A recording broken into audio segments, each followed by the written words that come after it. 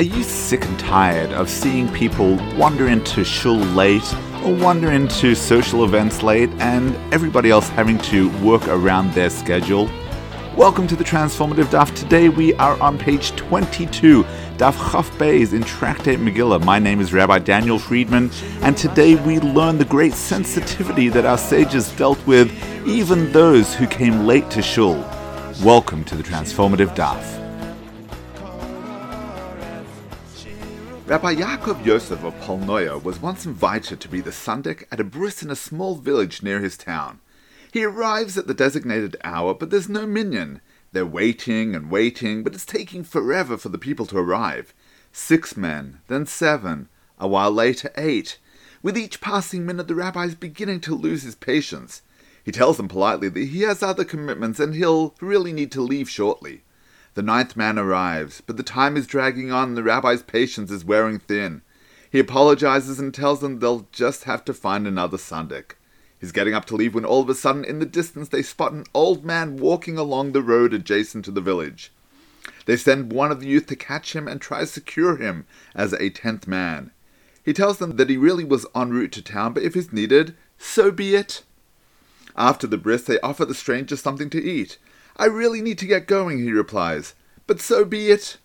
And each time they offer him something else, his response is, so be it. As he's about to depart, they ask him to explain his peculiar expression. He tells them, I live by the verse, Ashrei ha'am shekacha lo, happy are the people who have it so. I understand the verse as follows. Happy are the people who are able to say about anything that happens in their life, kacha, so be it, meaning they have the patience to accept anything Hashem sends their way calmly, knowing that this is the very best for them. And then as quickly as he had appeared, the old man is gone. Upon hearing these wise words, Rabbi Yaakov Yosef turns to those assembled and exclaims, that man must have been Eliyahu Hanavi, who comes to every bris. Heaven decided I needed to hear that message, so I would learn to stop rushing from one task to the next important event.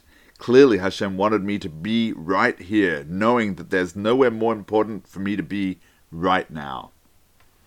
Says the Gemara, one who reads from the Torah should not read fewer than 3 verses.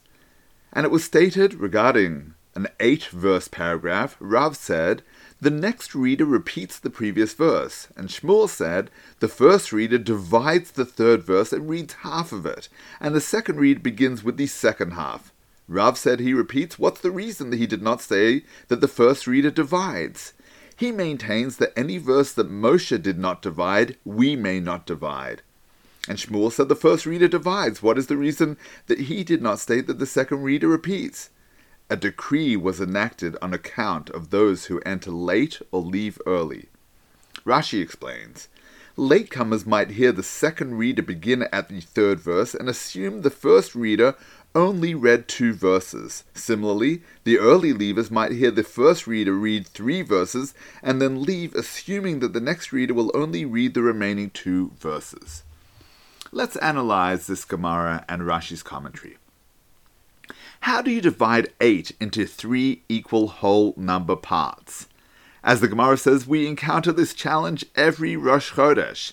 We have 4 people to call up. In the first paragraph, however, there are only 8 verses which need to be divided between 3 aliyos.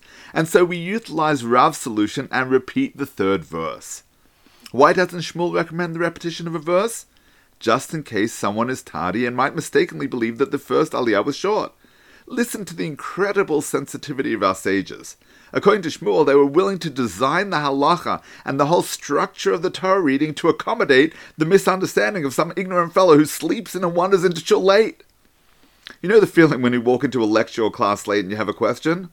Most of us wouldn't raise our hands. After all, maybe the lecturer already dealt with that issue before you got there, right? Not Shlomi.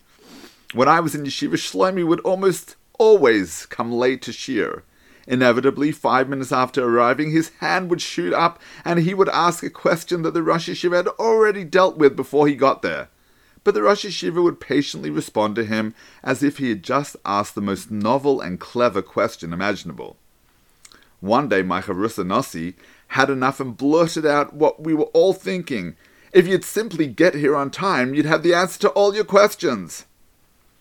What's our typical response to people who, like Shlomi, lack this basic social awareness? Most people would react like Nussi did, with impatience and dismissiveness. But that's not the way of our sages. They bent over backwards to accommodate these schleppers, making sure that they would not be left with any misunderstandings. And it was in this great tradition of our sages that the Rosh Yeshiva would calmly answer Shlomi's questions without making him feel in any way inadequate or embarrassed for his poor social awareness.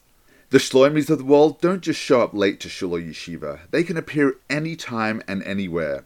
They're the people who will enter a conversation at a social gathering and make the least helpful contribution to the conversation. They've just arrived, but you've been speaking about that matter for the last 10 minutes. Your initial reaction might be to disregard them. But our sages teach us to smile warmly and ensure that they do not feel the least bit slighted.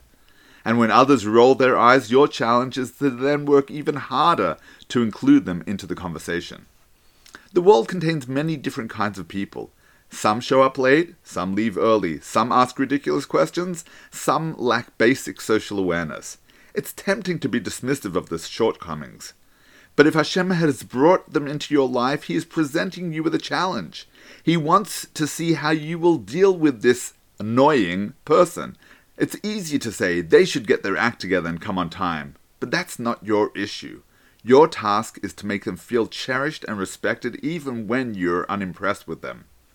And sometimes, like when Rabbi Yaakov Yosef was waiting at the bris, it's not just that they're annoying with their tardiness, they might be causing you significant inconvenience. When that happens, it's not easy to maintain your patience, but that's the test that Hashem is sending your way. It goes without saying that the attitude and behavior of these latecomers leave much to be desired. They most certainly need to work on themselves, but one cannot help but be moved by the extraordinary way our sages worked the halacha around accommodating even those people who didn't seem to be pulling their weight in the community, and that should be a lesson to us all. Imagine the Prince of Wales walked into shul in the middle of laning.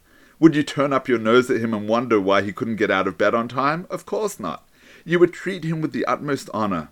It should be obvious to us then that when a child of the Supreme King of Kings walks into shul a little late, you must likewise treat him with the utmost respect and dignity. May you forever strive to attain the sensitivity of our sages toward every individual, regardless of how far they have yet to travel along their spiritual and socio-psychological journey. Wishing you a transformative day. Thank you for tuning into the Transformative Daf podcast with Rabbi Daniel Friedman. Whether you've been doing Daf Yomi for years or you're not quite ready to commit but want to be part of the Daf Yomi global movement, there's something in the Transformative Daf for everyone. It's about joining the conversation. It's about talking over the Daf with your family, your friends, your colleagues. It means never being short of a discussion starter or a meaningful Dvar Torah. Every page of the Gemara, every word, every letter contains the secrets of the universe. To achieving a life of simcha and purpose, transform your life today. The Transformative Daf is published by Mosaic Press and available at all good Jewish bookstores and online from mosaicpress.com. Thank you, the Transformative Daf.